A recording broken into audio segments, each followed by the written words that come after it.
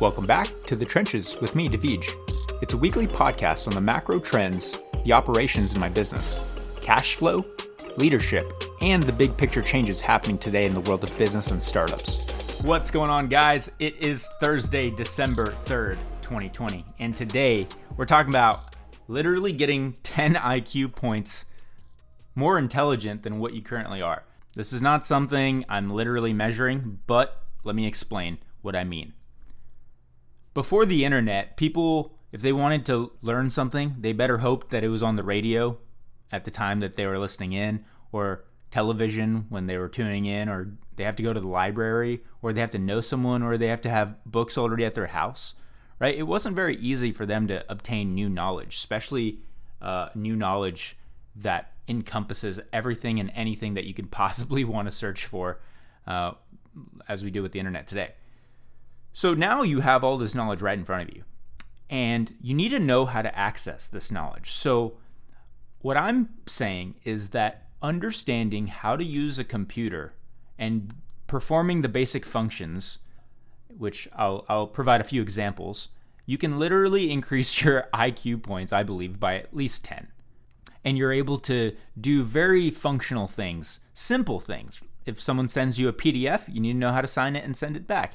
You need to know how to reset your password. You need to know how to crop images. Sometimes you just need to crop images. You need to know how to take screenshots, right? Like, this is things that you're probably like, duh, of course I know how to do that.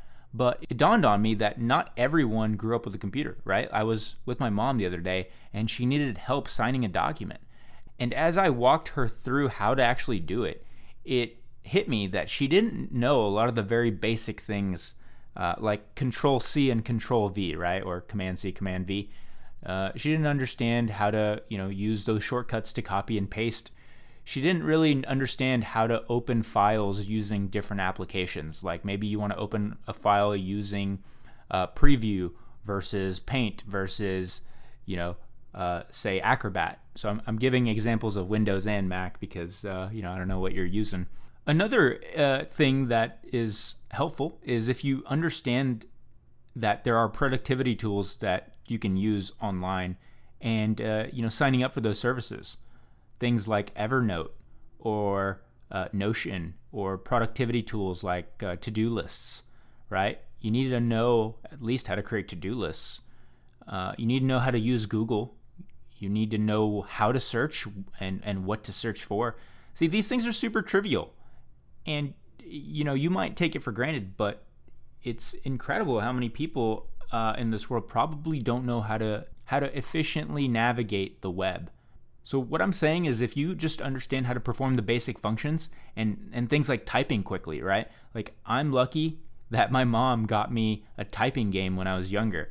I learned to type by playing a game, and now, I'm typing upwards of 80, 90 words per minute, and I'm just able to so easily write down my thoughts and, shortcuts using tab instead of using your mouse to click on another field entry. So there's so many different examples of shortcuts or things that you can do with a computer that, like changing a file type from a .mov to a .mp3, right?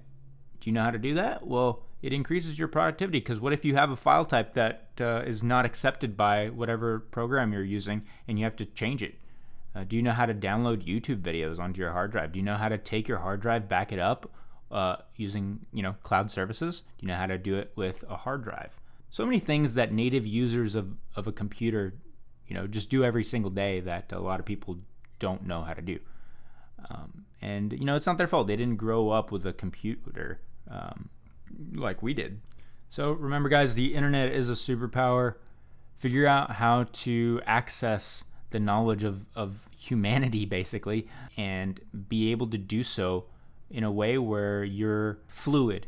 You're able to go from one application to another. You know exactly how to do the thing you're trying to get done. And, the next layer of being intelligent on a computer includes understanding how to take a credit card over the internet. If someone were to pay you in your business, do you know how you would take it? Well, there's also consumer apps like Venmo, and Square and Cash App. That's also something you got to navigate. You also got to navigate, how do I make sure that the files on my computer that I need also on my phone are available on my phone? Do you know how to create a list of people that you'd want to reach out to using social media like Twitter or Instagram or Facebook, and then one by one message them and see, if there's any opportunity for you to work together? That's even getting smarter using the internet. Now you're accessing and communicating with people throughout the world and potentially doing deals with them. All right, guys. Well, that's all for today. I just wanted to make sure that you really understand how powerful the internet is and how it can be a huge resource to you getting things done and kind of having a competitive edge, because it's not going away. You need to become fluent. You need to become fluid. That's all for today, guys. Thanks for listening in. I do appreciate it, and I hope to see you next time. Peace.